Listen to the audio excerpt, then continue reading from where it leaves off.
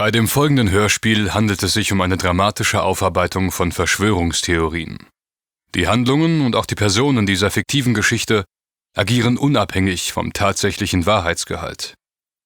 Die Theorien jedoch basieren auf Tatsachen und auf einer gründlichen Recherche.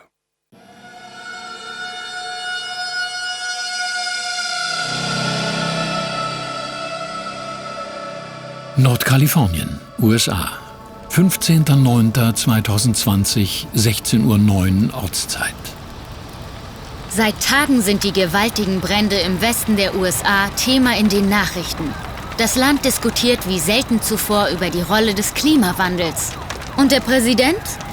Er spricht lieber über eine schlechte Waldbewirtschaftung in einzelnen Bundesstaaten, die er neben der Opposition für die Katastrophe verantwortlich macht.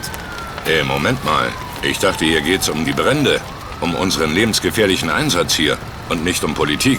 Ja, ich stehe hier mit Captain Willard Stokes, Einsatzleiter der hiesigen Feuerwehr aus Chico. Die Brände bringen ihn und sein Team seit über einem Monat täglich in Lebensgefahr. Aber Angst scheint er nicht zu haben. Mit welchen Gefühlen, Captain, geht man in solch einen Einsatz? Würden Sie unseren Zuschauern etwas über die aktuelle Situation erzählen? Wir arbeiten in Schichten, 24 Stunden Dienst, 12 Stunden frei. So lange, bis das Feuer vorbei ist. Ich lösche seit 40 Tagen. Ich bin müde, ausgelaugt und muss dennoch einen klaren Kopf bewahren. Denn hier geht es auch um Menschenleben. Im Moment sind wir hier bei einem Brand in der Nähe von Lake Oroville in Nordkalifornien. Hier brennt es seit rund einer Woche. In der ersten Nacht haben die Flammen etwa 40 Kilometer zurückgelegt. Unglaublich. Mit mir zusammen kämpfen etwa 2000 Feuerwehrleute am Lake Oroville. Und das ist noch wenig. Bei einem Feuer dieser Größe wären normalerweise doppelt so viele Kollegen im Einsatz. Aber diesmal sind es mehrere große Brandherde in ganz Kalifornien. Alle sind beschäftigt. Wir haben einfach nicht genügend Leute. Meine Männer und ich, wir stehen am Rande unserer Belastungsgrenze. Einfach unfassbar, was Ihre Männer da leisten. Aber sagen Sie, das Problem der Waldbrände, gerade auch im Spätsommer, ist doch seit Jahrzehnten bekannt. Und dennoch wird die kalifornische Feuerwehr immer noch unterfinanziert. Das ist ein Skandal. Oder wie stehen Sie dazu?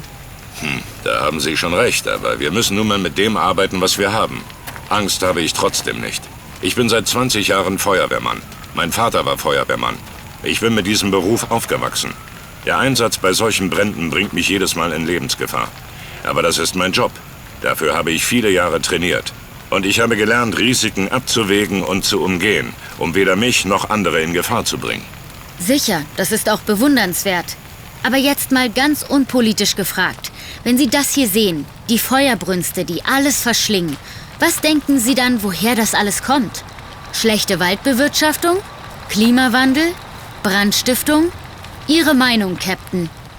Waldbrände an sich sind ein natürlicher Vorgang, oft durch Blitzschlag ausgelöst.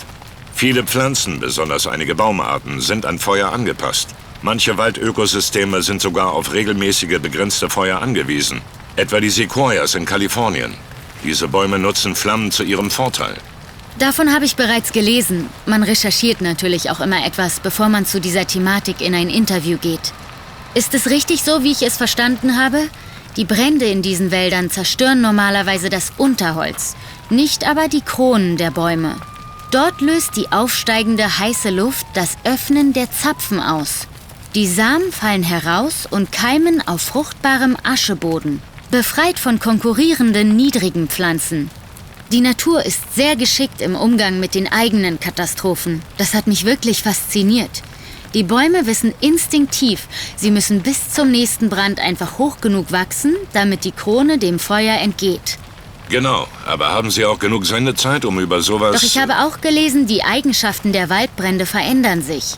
Sie werden größer, heißer, verbrennen größere Flächen und erfassen immer öfter auch die Baumkronen ausgewachsener Bäume. Ich meine, die Intervalle zwischen den Bränden werden immer kürzer. Oder wie können Sie das nach Ihren Erfahrungen beurteilen? Sehen Sie das auch als eine dramatische Entwicklung? Da stimme ich Ihnen zu. Es gibt natürlich immer wieder schwierige Momente. Wenn die Kronen großer Bäume Feuer fangen, schlagen die Flammen manchmal mehr als 30 Meter hoch. Aber wir schützen uns, so gut wir können. Würden Sie uns das bitte näher beschreiben, Captain? Wir gehen beispielsweise nicht in Bereiche, in denen das Feuer zu gefährlich ist. Wir haben stets einen Fluchtweg im Blick. Und wir versuchen, nah an den Fahrzeugen zu bleiben. Es gibt immer Kollegen, die den Überblick über das Gebiet behalten. Dass ein Feuerwehrmann verletzt wird oder sogar in Lebensgefahr gerät, versuchen wir natürlich mit allen Mitteln zu verhindern. Das kommt zum Glück nur selten vor. Von dem Risiko für die Feuerwehrmänner und auch anderes Hilfspersonal mal abgesehen, gibt es ja ein unglaubliches und wachsendes Risiko für die Menschen in den Siedlungen, die in oder in der Nähe dieser feuergefährdeten Waldgebiete gebaut sind. Es stimmt, viele dieser Menschen verlieren ihr Zuhause. Manche Brände sind in der Tat bis zu den Wohnsiedlungen vorgedrungen. In ganz Kalifornien bedrohen sie heute, ich will nicht übertreiben, aber bestimmt rund 100.000 Gebäude. 100.000, liebe Zuschauer, 100.000 Gebäude mitsamt ihren Bewohnern sind hier regelmäßig in Gefahr. Captain Stokes, sehen Sie einen Zusammenhang mit den massiven Wetterveränderungen des letzten Jahrzehnts? Wir haben seit einigen Jahren immer wieder mit diesen großen Feuern zu tun. Hier in Kalifornien ist es windig und trocken, es fällt zu wenig Regen. Wir wissen, was zu tun ist. Zu Beginn ging es vor allem darum, die Menschen in Sicherheit zu bringen. Jetzt versuchen wir, die Gebäude vor den Flammen zu schützen. Was denken Sie, wie lange es dauern wird, bis die Brände... Wir wissen nicht, wie lange die Löscharbeiten diesmal andauern werden. Ich denke, wir haben es langsam unter Kontrolle, das Oroville-Feuer. Es gibt natürlich viele Einflussfaktoren, die nicht wirklich abschätzbar sind. Zum Beispiel das Wetter. Relevant ist auch die Anzahl der Feuerwehrleute, die im Einsatz sind. Deshalb ist es schwer, das vorherzusagen. Danke, Captain Stokes. Ich wünsche Ihnen und Ihren Männern, dass alles glimpflich und schnell ein Ende findet und Sie sich von dem Feuer erholen können. Und dass Ihren Männern die Anerkennung zukommt, die sie verdienen. Wir können alle froh sein, dass es Menschen wie Sie gibt, die hier ihr Leben aufs Spiel setzen. Danke. Das, liebe Zuschauer, war Joan Rollins für die WWKV News.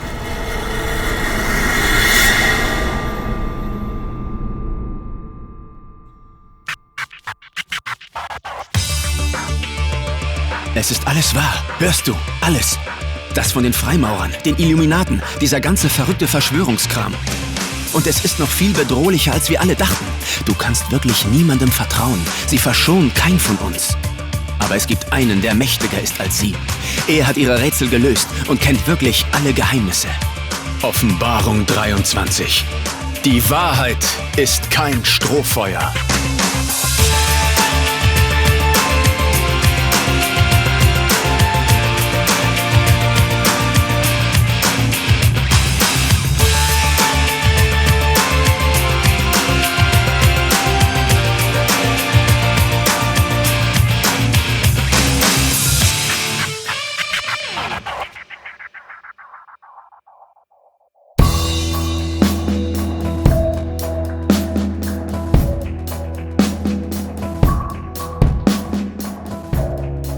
Nach ihrem Gespräch mit dem Meeresbiologen und Greenpeace-Aktivisten Dr. Thomas Henningsen auf dem Greenpeace-Schiff der Rainbow Warrior 3 sind unsere Freunde T-Rex, Nolo und Kim in T-Rex wie immer anheimelnd chaotischer Studentenbude in der Berliner Suarezstraße zurückgekehrt.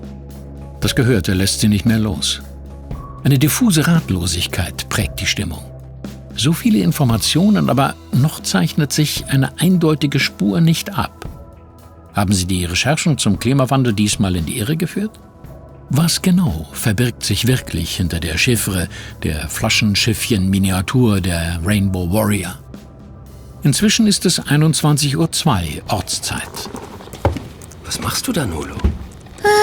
Mein aussichtsloser Kampf gegen die Chaos-Windmühlen des Herrn Georg Brandt. Unglaublich. Da muss man nur mal ein paar Tage nicht vorbeischauen. Und schon sieht es hier wieder aus, als wäre eine Bombe eingeschlagen. In meinem Chaos steckt eine diffizile, eben nicht für jeder Mann bzw. jeder Frau erkennbare Ordnung. Männer und ihre Ausreden. Ich muss bescheuert sein. Es gibt Typen, die würden ihre Wohnung tagelang mit der Zahnbürste sauber schrubben, damit ich auch nur einen Fuß hineinsetze und Das wäre doch totlangweilig. Solche vor dir niederknienden Männer würdest du gar nicht besuchen wollen, egal wie sauber deren Bude ist. Würdest dich schnell langweilen, wenn einer so ein devotes Verhalten an den Tag legen würde. Ach, deine Unordentlichkeit ist wirklich dein größtes Defizit. Aber ja, natürlich erträglich, wenn ich da an all die anderen guten und genialen Fähigkeiten von dir denke. Devot? Igitt, nein, danke. Normal bis genial ist viel besser. Gepaart mit etwas mehr Ordnungssinn wäre das unwiderstehlich. Gute und geniale Fähigkeiten? Ich hoffe, du meinst nicht nur meine Hackerfähigkeiten und spielst auch noch auf etwas anderes an? Wie meinst du das jetzt genau? Vielleicht sollten wir uns wieder unserem aktuellen Thema zuwenden. Denn da gibt es eine Sache, die mich wirklich beschäftigt. Lass hören, Kim. Ich würde gern noch mal auf den Klimawandel eingehen.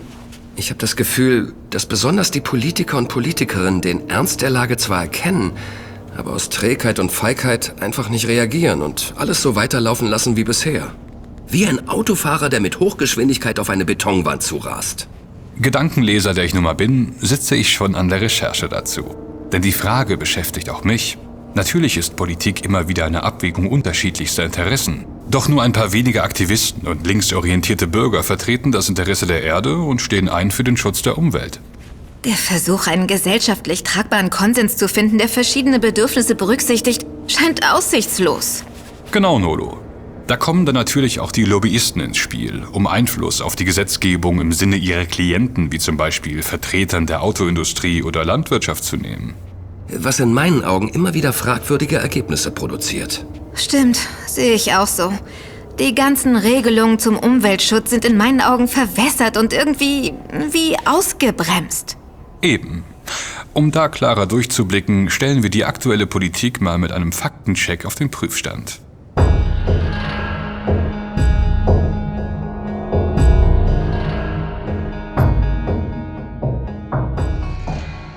Derweil zur gleichen Zeit bei Raven. Interessiert verfolge ich, wie die Finger der jungen Hackerin mit einer beschwingten Leichtigkeit über die Tastatur ihres Laptops fahren, sodass ich mich unweigerlich an die großen Klaviervirtuosen der Musikgeschichte erinnert fühle. Virtuos, virtuell. Ein kurzer Gedankensplitter, aber mit einem Nachhall. Tron, T-Rex, Raven? Ein halbes Jahrhundert hat es gedauert, vom ersten regierungsoffiziellen Expertenbericht, der 1965 vor der globalen Erwärmung durch fossile Energienutzung warnte, bis 2015 das Pariser Klimaabkommen einstimmig beschlossen wurde. Wow, 1965. Das ist ja noch früher als diese Spiegeltitelstory von 86. Unglaublich, wie du das machst, Raven. Wirklich gut. Wenn ich das recht sehe, landet dieser Bericht im November 1965 auf dem Tisch von US-Präsident Lyndon B. Johnson, was nicht einer gewissen Ironie entbehrt, wenn man bedenkt, dass die US-Amerikaner mit zu den größten Verursachern von Treibhausgasen weltweit gehören und unter dem Klimaleugner Trump wieder aus dem Pariser Abkommen ausgestiegen sind. Ach, die hatten es wirklich nicht eilig. In Paris haben sich alle Staaten verpflichtet, die globale Erderwärmung deutlich unter 2 Grad Celsius zu halten und Anstrengungen zu unternehmen, sie auf 1,5 Grad zu begrenzen. Ich erinnere mich, um genau diese 2 Grad drehte sich ein Chiffre von Tron. Ich weiß. Diese Ziele bedeuten, dass nur noch eine begrenzte Menge an Kohlendioxid ausgestoßen werden darf. Wie viel das ist, kann man sich als Emissionsbudget vorstellen. Ähnlich einem Bankguthaben. Ist es aufgebraucht, spuckt der Automat kein Bargeld mehr aus. Denn ein Überziehungskredit gewährt uns die Erde nicht. Interessanter Vergleich. Der wissenschaftliche Hintergrund hierfür ist der Zusammenhang zwischen globaler Erwärmung und dem Ausstoß von Treibhausgasen, besonders vom Kohlendioxidausstoß. Die Temperatur erhöht sich annähernd proportional zur Gesamtmenge an CO2, die seit Beginn der Industrialisierung ausgestoßen wurde. Für andere Treibhausgase wie Methan, Lachgas und FCKW gilt das zwar auch, aber diese werden vergleichsweise schneller wieder abgebaut als das CO2. Erzähl mir mehr über diesen Emissionshandel. Ich könnte mir vorstellen, dass dies gewaltigen politischen und ökonomischen Sprengstoff birgt. Und ein neues Geschäftsmodell für einige wenige. Das siehst du völlig richtig, Ian. Das Bild vom Klimaguthaben ist eine gute Möglichkeit, die Klimaschutzpolitik von Staaten oder der Welt insgesamt zu beurteilen. Bewegt sich die zugesagte Minderung von Treibhausgasen innerhalb des verbleibenden CO2-Budgets oder sprengen wir den Rahmen? Etwas komplizierter wird die Betrachtung, weil alle Staaten gleichzeitig Guthaben vom Klimakonto abbuchen. Hier, Kaffee für dich, Kim. Danke, Nolo. Den brauche ich gerade. Was? Und für mich nicht? Fühlen wir uns übergangen? Da hast du ihn. Im Übrigen habe ich die Kaffeemaschine mal wieder entkalkt. Sie hörte sich an, als würde sie gleich explodieren. Als ob sie wie ein isländischer Geysir darauf wartet, dass man ein Stück Seife hineinwirft. Nun kannst du wieder genießbaren Kaffee herstellen. Danke. Du bist die Beste.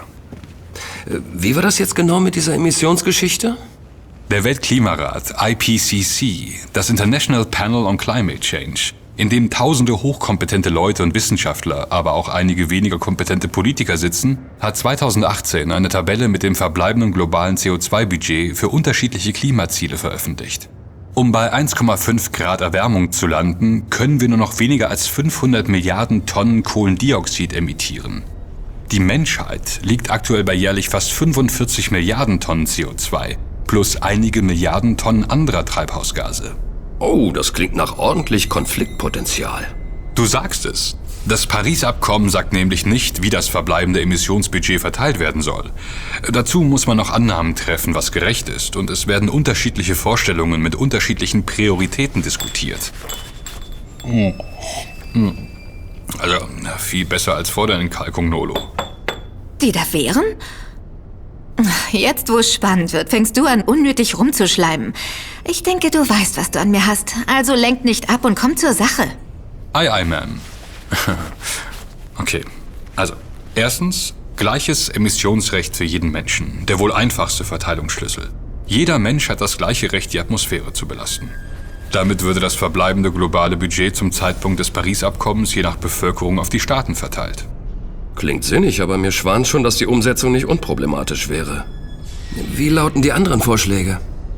Jetzt müssen wir erstmal los zu unserem erneuten Treffen mit Herr Henningsen. Und da müssen wir ein Stück weit fahren. Zweitens, historische Verantwortung. Dabei werden zusätzlich historische Emissionen mit berücksichtigt. Das Budget könnte zum Beispiel schon ab 1990 aufgeteilt werden, dem Erscheinungsjahr des ersten IPCC-Berichts, ab dem jeder die Folgen des CO2-Ausstoßes kennen musste. Oder ab 1992, als die UNO-Klimarahmenkonvention beim Erdgipfel in Rio beschlossen wurde. Das Problem dabei, viele Industrieländer hätten bei diesem Prinzip ihr Gesamttreibhausgasbudget längst überzogen. Weshalb ich dieser Idee keine allzu großen Chancen auf eine adäquate Umsetzung einräumen würde. Die nächste? Drittens, gleiche prozentuale Minderung in allen Ländern. Eine andere Möglichkeit ist, dass alle Länder ab sofort bis 2030 ihre Emissionen halbieren und bis 2050 auf Null bringen, womit wir nahe 1,5 Grad landen würden. Doch diese Verteilungsformel würde die überhöhten Pro-Kopf-Emissionen der Industrieländer bis zum Ende zementieren. Deutschlands Pro-Kopf-Emissionen etwa sind doppelt so hoch wie im Weltdurchschnitt. Arme Länder mit geringen Emissionen müssten trotzdem sofort reduzieren. Das passt nicht zur gemeinsamen, aber differenzierten Verantwortung der Staaten, die im Paris-Abkommen festgehalten ist, mit der natürlich die größere Verantwortung der Industriestaaten gemeint ist. Wie weit ist es wohl her, mit dem Willen, dieser Verantwortung auch gerecht zu werden? Berechtigte Zweifel sind angebracht. Gibt es noch einen alternativen Vorschlag? Schon, jeder was er kann.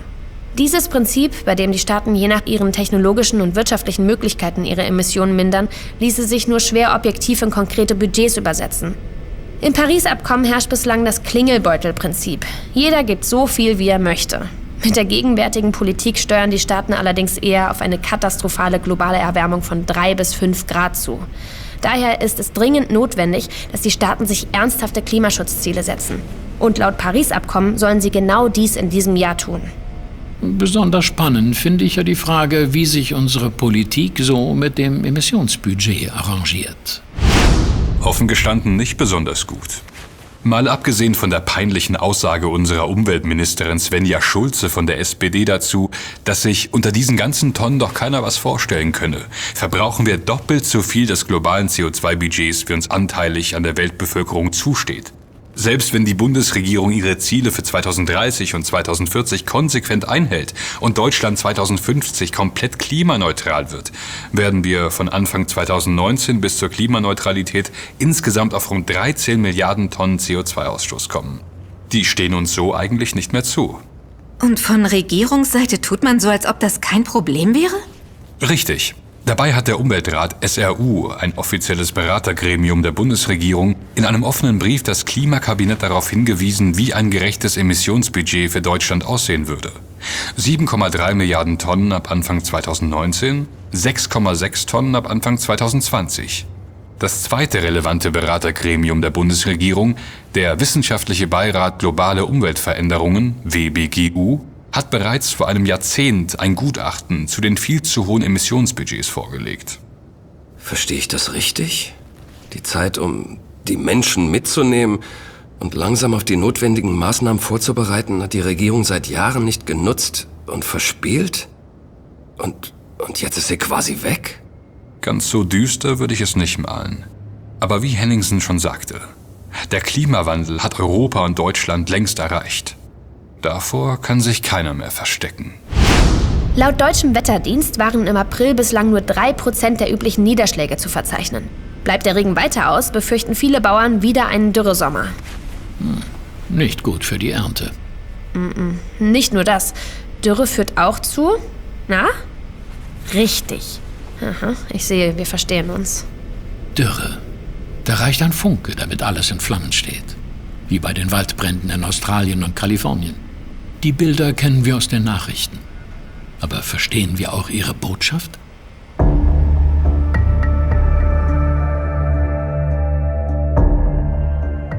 In den frühen Morgenstunden des nächsten Tages auf einer Landstraße nahe des Fibonacci-Anwesens. Kate sitzt am Steuer eines ihrer Cabrios. Der Fahrtwind weht ihr ins Gesicht. So viele Gedanken, einige im Widerstreit miteinander. Das Läuten ihres Telefons katapultiert sie abrupt ins Hier und Jetzt zurück. Ja, was willst du jetzt von mir, Colin? Ich bin gerade im offenen Cabrio unterwegs und kann dich schlecht verstehen. Mach's kurz, bitte. Ich habe über unsere letzte Unterhaltung nachgedacht und offen gestanden, ich verstehe dich einfach nicht mehr, Schwesterherz.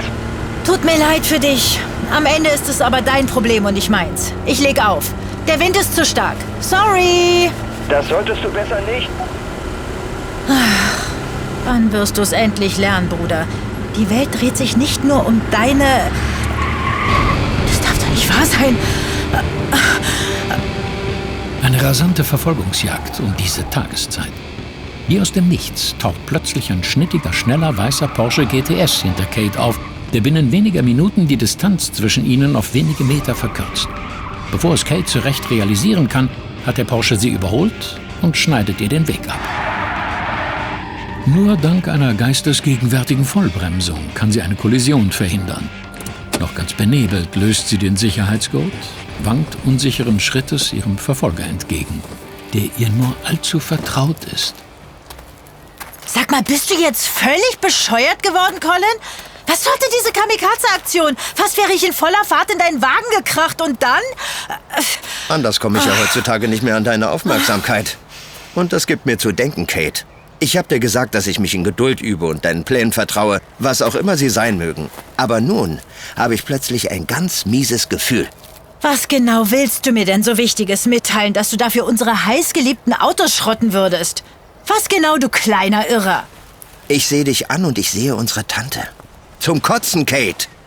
Fällt das dir nicht selber auf? Das ist lächerlich.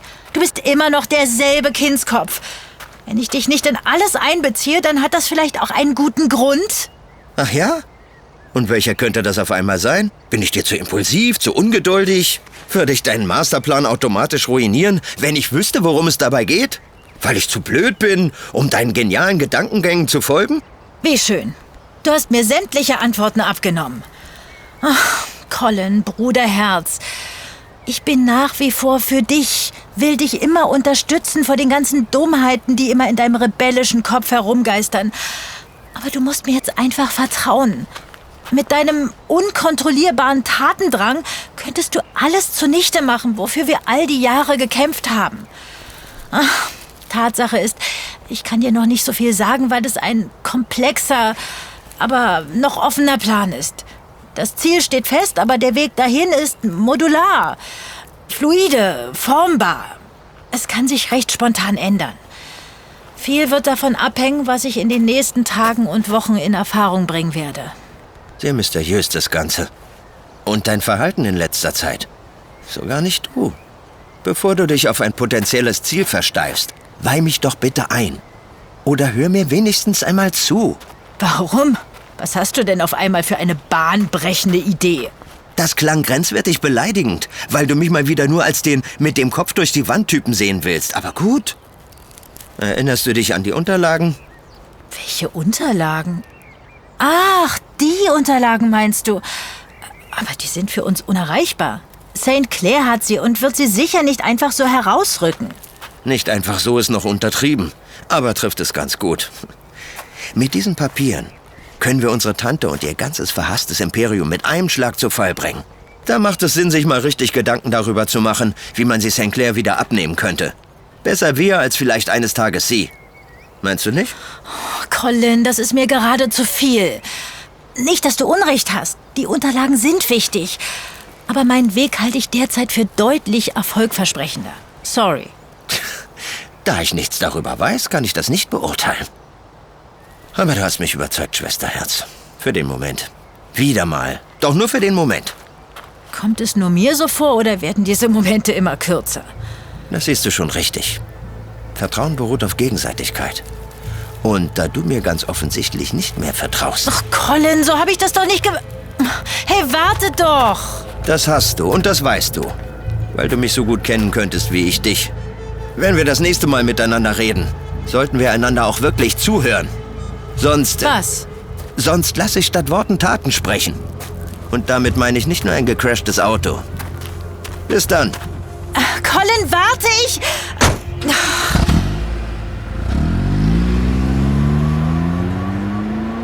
Hoffentlich funkt er mir nicht dazwischen.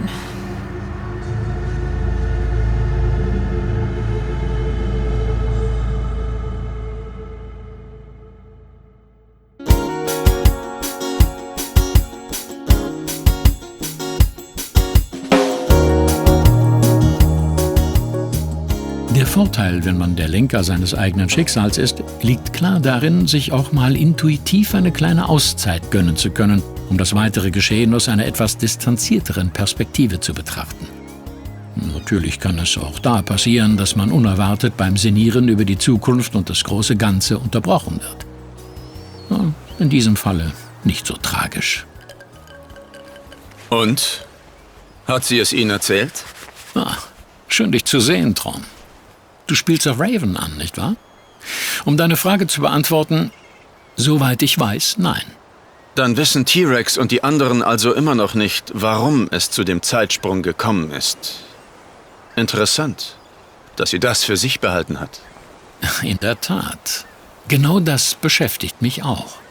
Ein Informationsvorsprung, natürlich. Das Mädchen weiß so viel mehr als ihre Idole. Und doch hat sie sich genauso eifrig auf die Chiffre der Fibonaccis gestürzt wie unser Drachentöter und sein Gefolge. Es ist die Suche nach der Wahrheit dahinter, die offenkundig mehr inspiriert als die Frage nach dem Wieso. Die Dame F lässt diesmal also 2 Teams gegeneinander antreten, wenn man so will. Raven, dich und mich kann man als Team Nummer 2 bezeichnen. Jedenfalls soll Raven das ja glauben. Wir sind weit mehr als das, aber das weiß sie natürlich noch nicht. Nicht in voller Gänze. Du genießt deine Spiele, nicht wahr? Genau wie damals bei Georg. Ob sie sich als Drachentöterin beweisen wird, das muss die Zukunft zeigen. Wenn die Zeit dafür gekommen ist. Was früher geschehen kann, als wir bisher dachten. Warum? Etwas braut sich zusammen. Nicht nur bei den Fibonaccis, sondern auch global betrachtet. Die Vorboten eines neuen Zeitalters kündigen sich an. Wie meinst du das, Ian? Sieh dir diesen Strand an, mit seinem weißen Sand und dem klaren Wasser. Ein Paradies. Aber für wie lange noch? Ohne Korallen kein weißer Strandsand. Woher der kommt, weißt du? Papageienfische knabbern die Korallen ab und entledigen sich feinsten Sandstrand-Korallenstaubs über ihren Darm, der dann hier an Land gespült wird. Wir liegen hier also praktisch auf Papageienfischkacke. Witzig, nicht? Aber das Korallensterben ist in vollem Gange. Und da kann der Papageienfisch nichts für. Wir beide mögen vorübergehend zwar Zeit und Raum ausgehebelt haben, die Geschicke der Welt müssen wir derweil anderen überlassen. Und dann heißt es nicht nur Adieu, weißer Sandstrand. Aber wenn T-Rex, dessen Freunde und Raven nun Marionetten der Fibonaccis sind, welche Wahrheit können sie dann noch in die Welt hinaustragen, die die Dinge zum Besseren wenden würden? Hier wird es etwas kompliziert. Aber manchmal liegt die entscheidende Antwort hinter einer Lüge verborgen. Das ist ein riskantes Spiel, Ian. Was sich da gerade im Hause der Fibonaccis tut, die unterschiedlichen Interessen, der Familienzwist, das könnte am Ende alles für ein Licht am Horizont sorgen. Oder die Macht der Eliten bis in alle Ewigkeiten zementieren. Und T-Rex und Co. hätten Ihnen mit ihrem Wissen die Schlüssel dafür in die Hand gegeben. Ach, du alter Schwarzseher. So weit werden wir es schon nicht kommen lassen. Wart es nur ab. Meine Saat wird aufgehen.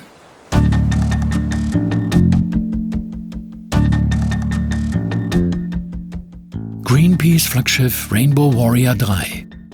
Erneut treffen sich T-Rex, Nolo und Kim mit Dr. Thomas Henningsen auf dem Schiff. Es ist 13:10 Uhr Ortszeit. Schön, dass wir uns wiedersehen und ihr extra rausgekommen seid. Scheinbar habt ihr noch mehr Fragen, die ich euch natürlich gerne beantworte. Danke, dass Sie so kurzfristig noch einmal Zeit für uns gefunden haben. Wenn ich das einrichten kann, immer gerne. Wir brauchen viel mehr so interessierte und besorgte Bürger wie euch. Und diesmal ist vielleicht auch Zeit, euch etwas mehr über dieses Schiff zu verraten, wenn ihr mögt. Klar, sehr gern. Der Delfin, den ihr letztes Mal am Bug unseres Schiffes gesehen habt, ist übrigens die Galionsfigur von der Rainbow Warrior 2. Und dahinter die Schiffsglocke ist von der Rainbow 1. Von der ersten Rainbow Warrior, die die Franzosen damals in Auckland mit einer Mine gesprengt haben? Ja, genau. Eine verbrecherische Aktion des französischen Geheimdienstes, nur um unsere Proteste gegen die französischen Atombombenversuche vor Mururoa zu verhindern. Und das Schlimmste war, dass dabei mein Kollege Fernando getötet wurde. Die Schiffsglocke erinnert an das Unglück von damals. Wir Experten für die globalen Umweltentwicklungen sind zwar aktiv für die Erde und ihr Klima, aber auch aktiv für Fernando. Im Andenken an ihn. Das ist eine sehr traurige Geschichte, aber die Motivation, die ihr jetzt habt, kommt sicher vielem und vielen zugute. Das in jedem Fall. Welche Fragen habt ihr denn heute an mich? Beim letzten Mal haben Sie uns viel über die Auswirkungen des Klimawandels auf die Meere und die Arktis erzählt. Wir würden auch gern mehr über die anderen Bereiche hören, in denen der Mensch durch sein Tun die Erderwärmung beschleunigt. Einiges haben Sie ja bereits angerissen, da haben Sie doch sicher detaillierte Informationen zu. Waldrodung, Waldbrände und das ganze Thema drumherum. Oh, ja schön, na sicher. Da kann ich euch eine Menge zu erzählen. Oh, da würde ich auch gern mehr erfahren. Wälder, okay. In Gedanken reist mal nach Russland, Kanada, Afrika, Indonesien oder zum Amazonas. Dort gibt es noch einen tropischen Regenwald, der so groß ist, dass Deutschland 15 Mal hineinpassen würde.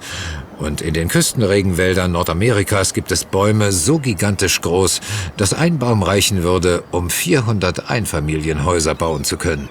Der älteste Baum, der bisher gefunden wurde, steht sogar in Schweden. Eine Fichte, die ca. 9550 Jahre alt ist. Doch die Wälder schwinden. Rund alle 2 Sekunden zerstören wir eine fußballfeldgroße Fläche Wald. In den Wäldern leben mehr als 50% aller Tier- und Pflanzenarten. Bäume sind zudem Wasserspeicher, Motor des Regens und besonders auch ein Speicher von Kohlendioxid. Die Wälder nehmen 20-30% des Kohlendioxids auf, das wir Menschen in die Welt blasen. Ohne die Wälder sind wir buchstäblich verloren. Und die Wälder werden immer schneller abgeholzt. Aber nicht, um das Holz der Bäume zu nutzen, nein. Einfach nur, um Fläche zu schaffen für immer neue landwirtschaftliche Flächen. Im Amazonas zum Beispiel hauptsächlich für den Sojaanbau. Soja? Das findet man doch in vielen ernährungsbewussten Lebensmitteln. Auch, aber eben hauptsächlich nicht nur. Der ungehemmte Sojaanbau, die goldene Bohne des Amazonas, wie sie dort genannt wird, wird in den nächsten 20 bis 30 Jahren den ganzen Regenwald zerstören. Von den unzähligen Tierarten, die dort beheimatet sind, ganz zu schweigen. Und das alles für Soja? Damit kann man mich genauso jagen wie mit Tofu. Oder ist das dasselbe? So viel Waldzerstörung für Sojaanbau? Wer braucht denn so viel Soja? Soja landet bei uns hauptsächlich als Viehfutter für die Massentierhaltung, besonders für Schweine- und Hühnerfarmen und letzten Endes in den großen Fastfood-Ketten für Chicken Nuggets und Co. Ich liebe Chicken Nuggets. Also Kim, echt? Also bei der Rodung geht es primär um Soja? Ja, direkt nach der Rodung werden allerdings erstmal Rinderherden dahin durchgetrieben. Für Fleisch und schönstes Leder für die angesagten Schuhmarken. Zum Beispiel für die mit den 3 Streifen. Wie auf deinen Tretern, die du unter dem Tisch geparkt hast. Oh, verstehe. Du Umweltsünder. Du hackst also nicht nur Daten, sondern auch Bäume. Ebenso brutal wird in Indonesien mit den Sumpf- und Moorwäldern umgegangen, die eine unglaubliche Masse an CO2 speichern. Die Waldlandschaften werden zerstört und die Moore trockengelegt. Dadurch wird das CO2 natürlich freigesetzt. Das wiederum heizt den Klimawandel weiter an. Was wir uns nicht vorstellen wollen, wohl aber müssen. Okay, die Antwort wird sicher Profitgier lauten, aber weshalb nehmen die Menschen vor Ort diese massiven Eingriffe billigend in Kauf? In Südostasien ist die Frucht der Zerstörung die Frucht der Ölpalme. Und was macht die so besonders? Wo wird die verwendet? Die habe ich noch nie in der Obstabteilung gesehen. Wenn Sie jetzt Äpfel oder Bananen gesagt hätten, dann ja, aber so sagt mir das gar nichts. Inzwischen findet man im Supermarkt um die Ecke in fast 50% aller Produkte bereits Palmöl. Das ist sogar mir neu. Woher kommt's? Ist das Palmöl so vielseitig verwendbar? Genau. Als Zusatzstoff und Emulgator in Nougatcremes, Schokolade, Kuchen, Fruchtgummi, Margarine und Eiscreme. Aber auch in vielen Kosmetika ist Palmöl nicht mehr wegzudenken. Es ist billig, streckt und man kann es überall beimischen. Es ist sogar in unseren Tanks, wird dem Diesel beigemischt und nennt sich dann Biodiesel. Wir stecken quasi Urwälder in unseren Tank und verbrennen sie. Soja, Palmöl. Das sind jetzt nicht gerade die Zutaten, auf die man beim Einkauf besonders achtet. Palmöl klingt eigentlich harmlos, ist es aber nicht. Es hat nachweislich negative Auswirkungen auf den menschlichen Organismus und es zerstört die Erde. Was ist schlimmer? Für die Tiere, die dort leben, ist das auch grausam. Trauriges Beispiel ist einer unserer wahrscheinlich nächsten Verwandten auf diesem Planeten. Der Affe? Richtig, eine Affenart. Die Orang-Utans, die übersetzt Baummenschen genannt werden. Diese werden wohl in freier Wildbahn sehr bald aussterben, wegen des billigen Palmöls. Orang-Utans habe ich erst neulich wieder im Zoo gesehen. Da war ich mit einer Kommilitonin, die war der totale Affenfan und das passt jetzt gerade nicht hierher, hm? Na, eigentlich schon. Denn das ist genau das Problem. Die Leute sehen die Tiere im Zoo und denken nicht weiter darüber nach, wie es den Artgenossen in freier Wildbahn so geht, wie lange es diese überhaupt noch geben wird. Das Wichtigste ist doch, dass das Enkelkind mit dem Affen im Hintergrund hübsch lächelt und man ein Andenken hat. Ja, und vielleicht werden die Orang-Utans irgendwann auch nicht viel mehr als das sein. Ich weiß, worauf Sie hinaus wollen. Aber ich denke, der Gedanke an all das Schlechte, das der Mensch durch sein Verhalten in der Umwelt anrichtet, ist einfach zu viel für die meisten. Leider. Wir haben das natürliche Artensterben durch unsere Rodung bereits verhundertfacht. Was heißt das für unser Leben? Da höre ich dann gleich gewisse Lobbyisten sagen, ja, schon irgendwie schlimm, aber von irgendwas muss der Mensch doch leben. Nehmen wir Deutschland. Dort sind inzwischen 85% aller Fluginsekten verschwunden. 85%? Wirklich? Auf die Mücken trifft das aber nicht zu, oder? Die finden regelmäßig jeden Sommer zu Hunderten ihren Weg zu mir. Gewiss nicht überall. Denk mal an Autofahrten. Ich zumindest weiß noch, dass früher in der Dämmerung die Windschutzscheibe voller Insektenleichen war. Ständig musste man sprühen und wischen und regelmäßig zur Reinigung an die Tankstelle. Und heute? Fast nichts mehr. Viel bleibt bei mir nicht draufkleben, das ist richtig. War's echt mal so schlimm? Ich kapier schon. Der Insektenschwund wirkt sich natürlich ebenfalls negativ auf das Ökosystem aus. Die dienen ja schließlich auch als Nahrung. Ja, für Vögel zum Beispiel. Die Stare haben sich in den letzten 10 Jahren halbiert. Sehr viele Vogelarten sind massiv rückläufig. Und auch Igel sterben immer mehr den Hungertod. Besonders, weil viele Insekten und ihre Larven fehlen. Ja, davon bekommt man ja auch nicht direkt was mit. Vor allem nicht in der Großstadt.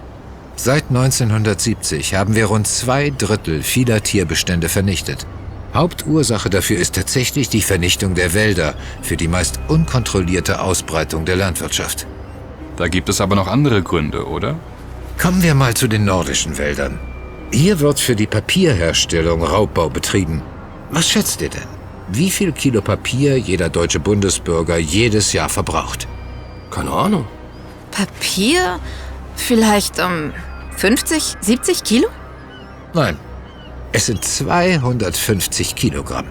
Wir Deutschen verbrauchen damit mehr Papier als alle Afrikaner und Südamerikaner zusammen. Nolo, hast du vielleicht eine Ahnung, wofür die Deutschen so viel mehr Papier benötigen? Ich? Wieso? Tatsächlich hauptsächlich für Wegwerfprodukte wie deinen Kaffeebecher. 300.000 Kaffeebecher verbrauchen wir Deutschen in einer Stunde.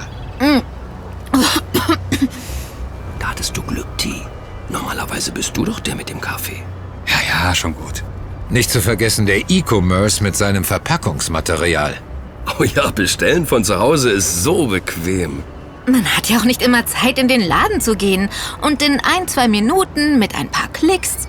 Da wird versandt und zurückgeschickt. Und alles in wertvollem Karton, Papier und Pappe. In Deutschland mehr als 10 Millionen Pakete pro Tag. Auch wenn wir das nicht glauben wollen. Aber im Papierverbrauch sind wir Weltmeister. Und verschwenden pro Kopf sogar mehr als die Amerikaner. Okay, damit hätte ich auch nicht gerechnet. Leider wird dieser ganze Verpackungsmüll nicht immer wieder verwendet, sondern einfach zerhackt. 80% aller intakten Urwaldgebiete sind bereits zerstört und in Europa sogar weit über 90%. Erinnert ihr euch an die Waldbrände in Australien? Australien ist in diesem und den letzten Jahren regelrecht abgefackelt und wohl leider auch im kommenden. Denn es hat bereits jetzt eine Temperaturerhöhung von 8 bis 9 Grad, weit über dem Durchschnitt. 8 bis 9 Grad? Ich meine, Australien ist ja so schon nicht kalt. Das hält doch keiner aus.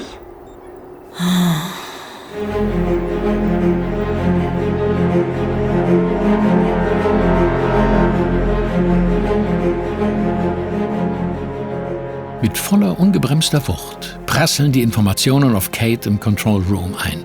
Was sie bereits geahnt hat, beginnt sich im belauschten Gespräch mit Dr. Thomas Henningsen zu bestätigen. Atemlos hängt sie an den Lippen der Gesprächsrunde, denn sie weiß, dass ihr genau hier die entscheidenden Puzzleteile in die Hand gegeben werden, mit denen sie ihren Plan vorantreiben kann. Ihren ganz eigenen Plan. Ich habe ja schon mal erwähnt, dass global gesehen eine Erhöhung von 4 bis 5 Grad bereits tödlich nicht nur für uns Menschen, sondern auch für viele andere Lebewesen ist. Bereits ab 2 Grad sind katastrophale Folgen unabwendbar. In diesem einen Brandjahr haben wir fast 50% des Bestandes der noch lebenden Koalas verloren. Insgesamt ist fast 1 Milliarde an Tieren nur in Australien verbrannt. Und da rede ich nicht von Insekten. Und wie hat die Regierung darauf reagiert? Sie hat den Klimanotstand ausgerufen? Eher weniger. Sie hat sogar den Kohleabbau noch weiter gefördert. Nicht nur einfach mal den Ast absägen, auf dem man sitzt, nein, sie zünden den Baum darunter auch noch an. Was für eine kranke Politik. Hauptsache weltweit der größte Kohleexporteur werden und dadurch die Treibhausgase weiter vervielfältigen. Und ich kenne da eine, die dabei sicher ihre Finger mit im Spiel hatte. Ich hatte euch ja bereits erzählt, dass auch in Sibirien die Temperaturen dermaßen hochgegangen sind. Statt maximal 23 Grad im Sommer waren es im Juni schon bis zu 38 Grad. Ergebnis? Auch dort unvorstellbare Waldbrände. Ja, überall auf der Welt scheinen gerade die Wälder zu brennen. So richtig viel bekommt man davon gar nicht mit. Als ob die Informationen darüber einfach in den Nachrichten ausgesiebt werden. Die Brände in Russland. Ich habe dort ja die letzten 3 Jahre gelebt. Die sind zusätzlich dramatisch, weil die enormen Mengen Ruß durch die vornehmlichen Windrichtungen in die Arktis getrieben werden und sich dort als sogenannter Black Carbon, schwarzer Kohlenstoff, auf die weißen Schnee- und Eisflächen legen. Ach, ich erinnere mich. Davon hatten Sie doch schon berichtet, dieser, wie hieß er noch, Albino-Effekt? Der wird dadurch noch verstärkt, richtig? Oh ja, sehr gut. Albino ist fast richtig. Es heißt Albedo-Effekt. Weiße Flächen reflektieren die Sonnenstrahlen normalerweise und weiße Flächen in der Arktis sind, wie ihr wisst, riesig. Werden sie nun dunkel oder sogar schwarz, dann absorbieren sie sogar die Sonnenenergie. Dadurch wird es noch wärmer. Ein selbstverstärkender Effekt. Und dann brennen sie wieder, die Wälder. Furchtbar. Man fühlt sich so machtlos. Ja, es brennt. Dieses Jahr gab es bereits alleine in Sibirien 5000 Brände mehr als in anderen Jahren, was auch dazu geführt hat, dass riesige Flächen der Permafrostböden in der Arktis und in Russland auftauen, was wiederum enorme Mengen Methan freisetzt. Ein Treibhausgas mehr als 20 Mal so stark wie CO2. Ja, da zündet ihr mal eine Zigarette an. Viel Spaß. Danke, aber ich rauche nicht. Das da auf den Bildern, sind das Schmelzlöcher? Ja, riesige Schmelzlöcher.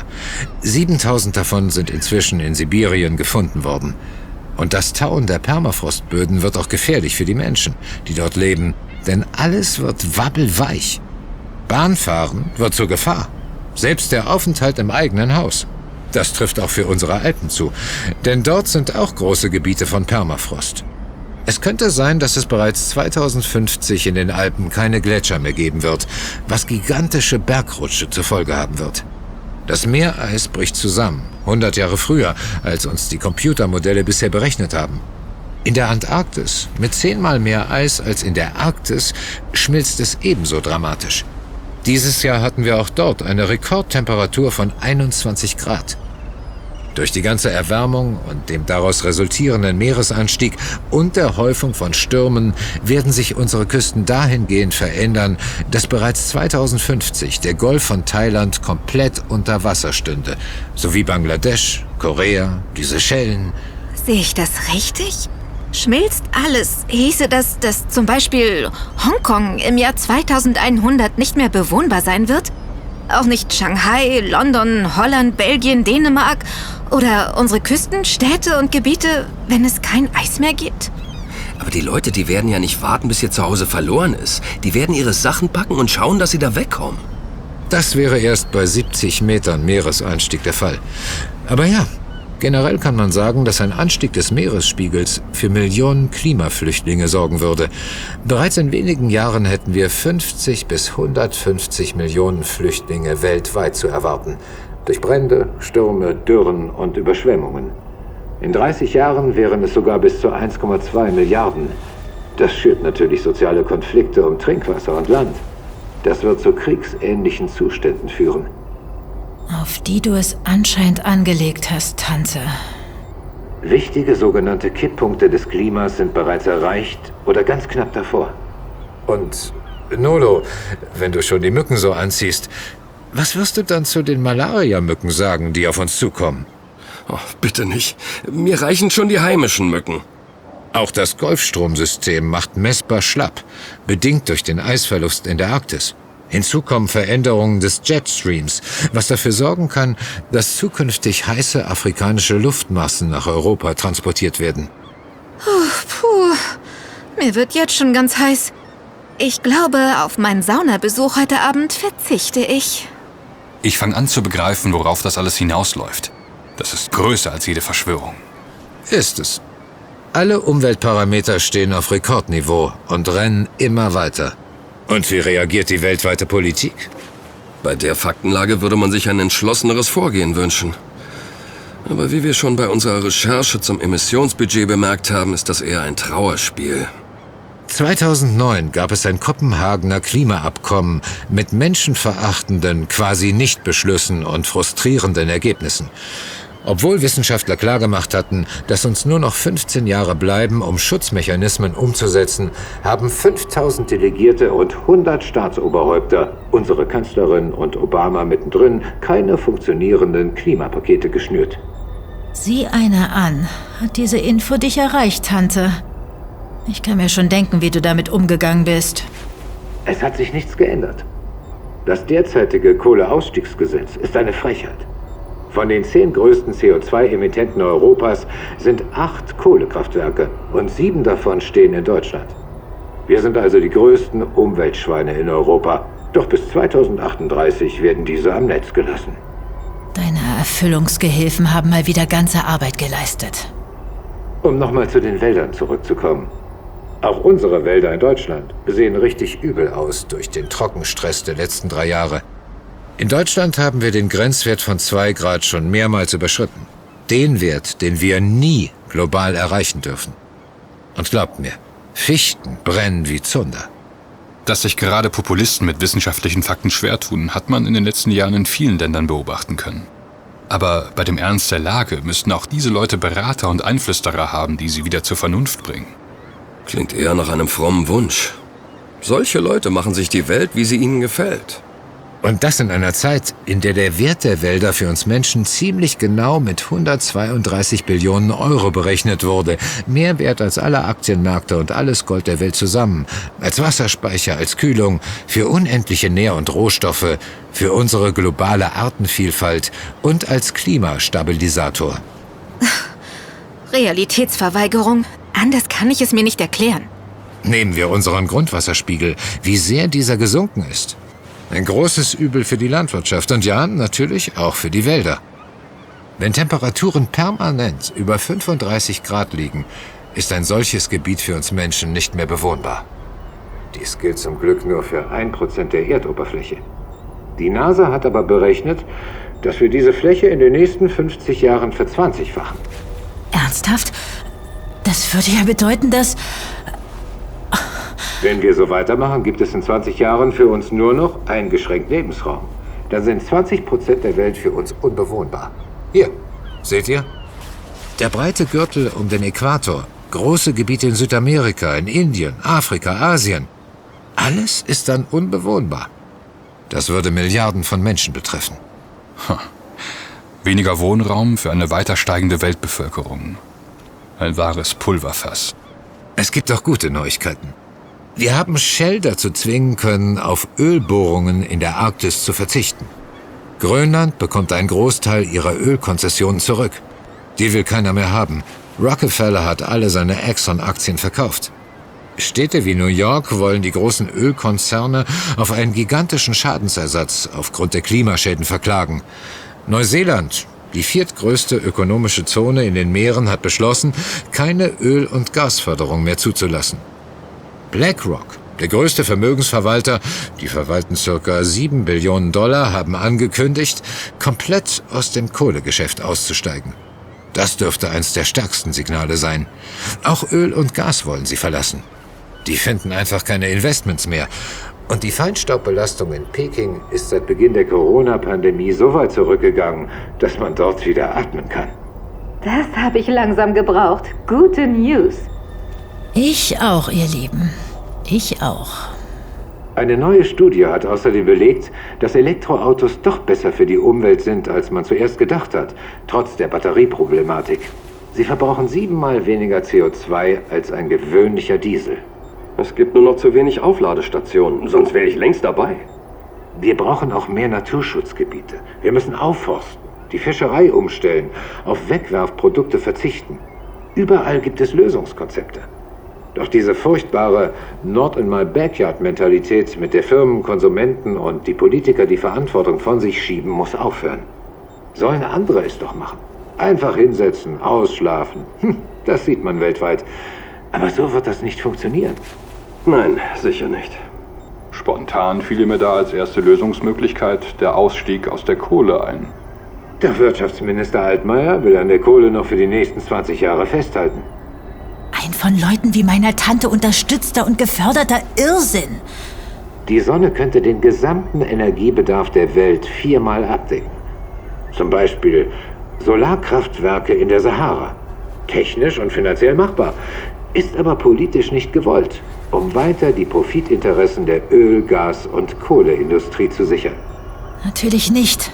Das beißt sich mit den Interessen der alten Dame im Hintergrund. Warum nicht mehr Grün auf freien Flächen, Gebäuden, Dächern? Mit der ganz kostenlosen Photosynthese der Pflanzen könnten wir den CO2-Gehalt der Atmosphäre wieder senken. Ach, das ist ja schön da auf dem Bild. Ja, wieso nicht? Drittens, Russland muss wieder an Bord geholt werden. Sie haben die größten Öl- und Gaskonzerne. Sie haben die stärksten Waldbrände. Sie wissen, was die Stunde geschlagen hat. Nicht, dass ich da immer auf dem neuesten Stand bin, aber ob sich das bei dem aktuellen politischen Klima realistisch umsetzen lässt? Allianzen wären von Vorteil. Umsetzbarkeit sei dahingestellt. Zum Glück gibt es viele gute Organisationen, jede Menge sogar, nicht nur Greenpeace, für die ich arbeite, die ihr Wissen bündeln und gemeinsam wirklich fortschrittliche Konzepte entwickeln könnten. Ich habe da von diesem Fridays for Future gelesen. Eine tolle Organisation, die Kinder und Jugendliche bereits für den Umweltschutz sensitiviert. Wirklich sinnvoll. Und sie machen von sich reden. So viel zum Gemecker über die unpolitische Jugend. Das war wohl mal. Diese Jugendlichen sind wirklich genial. Die haben sogar in Indien eine Diskussion über regenerative Energien angestoßen, die sonst so nicht stattgefunden hätte. Indien macht jetzt bei der Energiewende mit. Die Kids zwingen auch die großen Weltkonzerne zum Umdenken und setzen auf grünen Strom. Einige Plattformen denken schon um. E-Commerce-Firmen sollten schnellstens hinterherziehen, weil sich ihre Kunden unter Umständen in Zukunft von ihnen abwenden. Das ist es. Das ist die Information, die ich gebraucht habe. Die Kunden der Zukunft. Öffentlicher Druck, natürlich. Da verändert sich gerade was in unserer Gesellschaft. Die Jungen halten nicht mehr still. Das können sie auch gar nicht. Es geht um die Zukunft, ihre Zukunft, die viele der heutigen Entscheidungsträger gar nicht mehr betreffen wird. So ist es, T-Rex, so ist es. Danke, ihr habt mir sehr geholfen. Firmen müssen Verantwortung übernehmen, Klimaneutralität vorleben, Lösungen implementieren und Allianzen bilden. Die Firmen sind es, die jetzt wirklich etwas bewegen und unternehmen könnten, auch weil die Politik so träge ist. Also ganz ehrlich, mein Lebensalltag ist auch nicht gerade umwelttauglich. Auf meine Chicken Nuggets zu verzichten oder auch einfach nicht mehr beim größten Shop im Internet zu bestellen, ich will mal keine Namen nennen, das würde mir echt schwerfallen. Auch wenn ich die ganzen Fakten kenne. Ja, jeder sollte seinen Beitrag leisten, aber selbst mit dem ganzen Wissen und Verständnis, keine leichte Aufgabe. Ja, auch für mich stelle ich mir das schwierig vor. Ich bin nicht die Shopping-Tussi, für die mich alle halten. Wenn shoppen, dann online. Dann habe ich mehr Zeit für die Dinge, mit denen ich mich im Alltag wirklich beschäftigen möchte. Und muss nicht bei Wind und Wetter durch die Altstadt latschen und stundenlang nach etwas suchen, das ich dann doch abends eher online finde. Aber das mit den Kaffeebechern to go könnte ich vielleicht sein lassen. Nehme ich halt meine Thermoskanne in Zukunft mit. Thermo to go. Oder ist die auch umweltschädigend? Wer Wert auf einen nachhaltigen, umweltfreundlichen Lebensstil legt, kommt an Thermoskanne und Thermosflasche nicht mehr vorbei. Ein guter Vorsatz, Nolo. Im Gegensatz zu Einweggefäßen können sie nahezu unbegrenzt wiederverwendet werden. Jeder kann was machen. Ob er nun weniger Fleisch isst, auf Wegwerfprodukte verzichtet, auf ökologischen Strom umstellt, nicht mehr oder nur in Ausnahmen fliegt oder keinen SUV mehr kauft, den Stromanbieter wechselt, statt Auto E-Bike fährt, lokale Bioprodukte kauft. Das setzt voraus, dass die Leute sich von liebgewonnenen Angewohnheiten trennen. Nicht wahr, Kim? Das stimmt alles. Aber oft denkt man, was man selber macht, das ist so ein kleiner Teil von dem großen Ganzen. Also, das hat schon was Entmutigendes. Auch wenn es natürlich auch nach Ausrede riecht. Wir alle müssen unseren inneren Schweinehund überwinden und brauchen auch Führungspersönlichkeiten, die anpacken und die vorhandenen Lösungskonzepte umsetzen. Wir sind da häufig zu faul, dumm und kurzsichtig. Ähnlich in der Politik, die tendenziell immer nur bis zum nächsten Wahltermin denkt und ungerne darüber hinaus. Was gewisse Kräfte im Hintergrund auch gerne fördern. Eine große Verschwörung steckt meiner Meinung nach nicht dahinter. Erwähnenswert finde ich es aber trotzdem, dass viele Superreiche sich Rückzugsgebiete, gerade in Neuseeland, geschaffen haben, wo sie meinen, sicher und geschützt zu sein, wenn die große Katastrophe kommt. Da können sie und ihre Familie noch über Monate ausharren und überleben. Wofür? Das kann man sich dann schon fragen. Das ist eine gute Frage. Die sollte ich meiner Tante stellen. So eine Welt ist doch nicht mehr lebenswert. Und wo liegt dann der Profit? Ein Hoffnungsschimmer ist die schon angesprochene junge Generation der Klimaaktivistinnen, die die öffentliche Diskussion und Wahrnehmung dieser Themen stark vorangetrieben haben. Zum Beispiel wurden in den letzten Jahren weltweit Milliarden neuer Bäume gepflanzt, die meisten übrigens in Äthiopien. Und viele junge Menschen haben auch andere Werte entwickelt als ihre Vorgängergenerationen. Das merkt man, wenn man mit den jüngeren Kommilitonen redet. Karriere und Konsum sind nicht mehr so wichtig. Viele nutzen Musik und Filme nicht mehr physisch, sondern digital, haben ihre ganze Sammlung auf einem kleinen Stick. Die müssen sich die Wohnung nicht mehr mit Dingen vollstellen, über die sie sich definieren. Für uns bleibt die entscheidende Frage, ist die Geschwindigkeit der Veränderung so schnell wie die Katastrophe, die auf uns zukommt? Ich fürchte, dass wir es erst noch schlimmer mitbekommen müssen, damit auch alle begreifen, was passiert. Ich fürchte, da haben Sie recht. Greenpeace führt übrigens gerade eine ganz groß angelegte Kampagne durch. Wir machen uns stark gegen den weiteren Ausbau von neuen Ölraffinerien in der Nord- und Ostsee. Da sind diverse Aktionen geplant. Darum legt unser Schiff auch morgen früh ab und fährt nach Stockholm. Also, wenn es noch Fragen gibt, solltet ihr sie heute an mich stellen. Da wäre ich ja gern mal mit dabei. Ist bestimmt was anderes, als sich hier alles nur in der Theorie anzuhören. Man muss sich eben auf beide Beine stellen. Nicht einfach die Hände in den Schoß legen. Das ist genau die richtige Einstellung. Wir sind die wirtschaftsstärkste Region der Erde. Wenn wir nicht handeln, wie können wir das von den anderen wie China, Brasilien, Indonesien oder Russland erwarten? Ob nun Deutschland oder der Rest der Welt, hier wird sich einiges ändern. Anders geht es nicht mehr.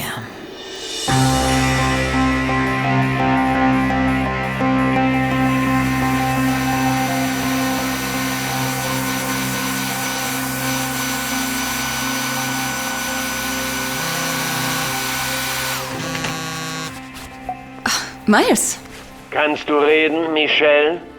Ja, ich bin im Bad, aber nicht sehr lang. Ich muss bald wieder... Du meldest dich immer weniger. Jetzt muss ich dir schon hinterher telefonieren. Obwohl wir vereinbart hatten, dass du dich rührst, wenn es möglich ist. Ja, ich weiß. Es ist nur so, ich muss gerade sehr vorsichtig sein. Weil? Was ist passiert? Sag bloß, Kate ist dir auf die Schliche gekommen. Nein, wo denkst du denn hin? Aber wenn es soweit kommen sollte? Was ist das für eine Frage? So etwas darf nicht geschehen. Verstehst du mich, Baby? Natürlich nicht, aber... Ein Versagen deinerseits können wir uns nicht leisten, kapiert? Viel zu viel steht auf dem Spiel. Wir brauchen dich als Insider bei den Fibonaccis. Die glauben, sie könnten ihr eigenes Süppchen kochen, aber da haben auch noch andere ein Wörtchen mitzureden. Die Dame F soll nicht glauben, dass ihr und ihrem Clan die Welt gehört. Darauf haben schon die USA ihren Anspruch erhoben, und das seit Jahrhunderten. Ich weiß, Miles. Ich tue auch mein Bestes, aber je länger das alles dauert, desto mehr Angst bekomme ich, dass es ein schlimmes Ende nehmen könnte für mich. Deshalb musst du mir versprechen, dass du mich rausholst, sobald alles vorüber ist, keine Sekunde früher. Du wirst auch jetzt nicht schlapp machen, Baby, oder? Nein, auf keinen Fall. Das hoffe ich.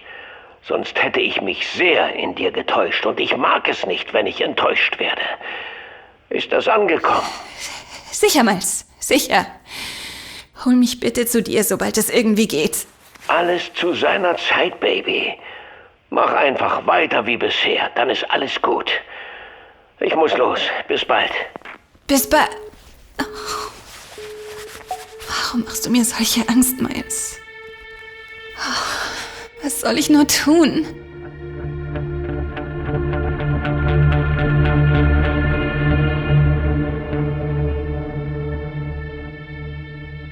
Die Qualität der Klimakrise hat sich in den letzten Jahren dramatisch verändert. Die Bremser innerhalb der Eliten müssen sich überhaupt nicht mehr bemühen, Zweifel am Klimawandel durch übertriebene Prognosen in beide Richtungen zu streuen. Es ist die schiere Flut an Fakten und Informationen zum desolaten Status der Welt, die das Gros der Erdbevölkerung in Apathie verharren lässt. NIMP, Not in my backyard, das ist die Schlüsselformel, mit der man die Leute am Altbewährten festhalten lassen kann.